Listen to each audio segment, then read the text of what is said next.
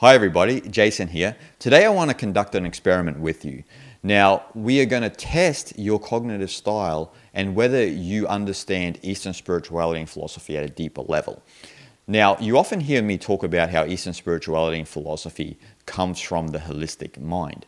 But in the West and in the developed world in general these days, even in the East, we are becoming increasingly individualistic, meaning we are becoming increasingly analytical.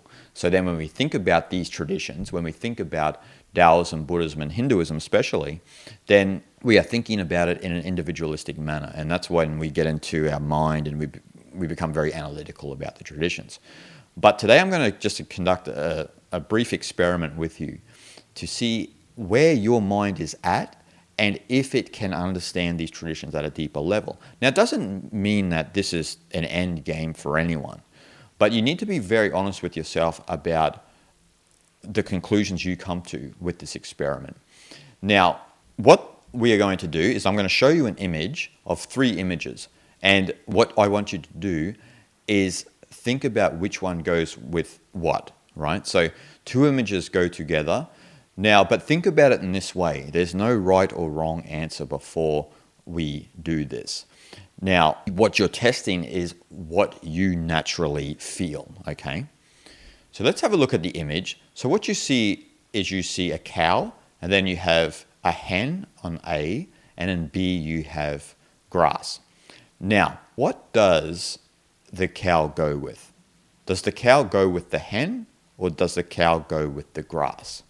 Sit with that for a little bit and think about it. Now, what's your natural feeling?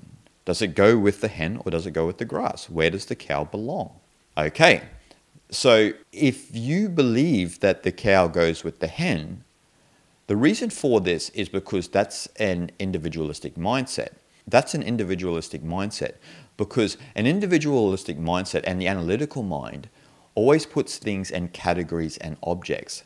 So when we think in terms of categories and objects, what do we do? Cow, hen, animal, animal, categories, category, objects. There you go. So, but on the other side of this, what happens when we look at if the cow goes with the grass? Is it an individualistic mindset? No, it's a holistic mindset because it comes from the state of mind where in holism, where there's a focus on relationships and context, right? So relationships and context. So cow eats grass, so they go together. Do you see? Cow eats grass. And like I said, there's no right or wrong answer here. It's just a test to see what cognitive style you're kind of operating from. They do this in cognitive science, and I wanted to conduct it with you guys today to see where you're at. Now, the thing is that if you naturally felt that, of course, cow goes with grass, some would say that you might have a better ability at understanding the deeper philosophies of the East because they are holistic philosophies. But if you naturally felt that cow goes with hen, then maybe Western philosophies and religions may be better for you because of the individualistic mindset. It doesn't mean that you still won't be attracted to Eastern philosophy, don't get me wrong. And you can also have a sense that, there are those who have a sense of both, right? So you feel, you're a bit torn between both. And that may come from people from both the East and the West. But this is to highlight, like I said, just that sense of, if you have that sense of holism within yourself, that sense of, do you think in relationships and context as opposed to categories and objects? Now, the world that we're creating a world increasingly analytical, which is only thinking in categories and objects. You see this everywhere. But it is very important for us to come back into harmony with the holistic mind, which is relationships and context, right? That's the natural state of mind.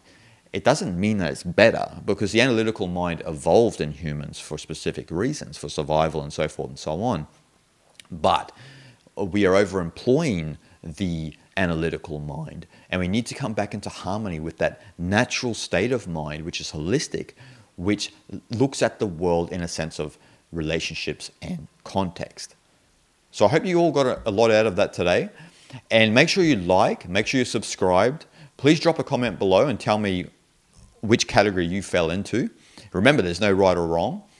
And I hope you're all having a good day, and I'll see you guys in the next video. Shanti, shanti, shanti.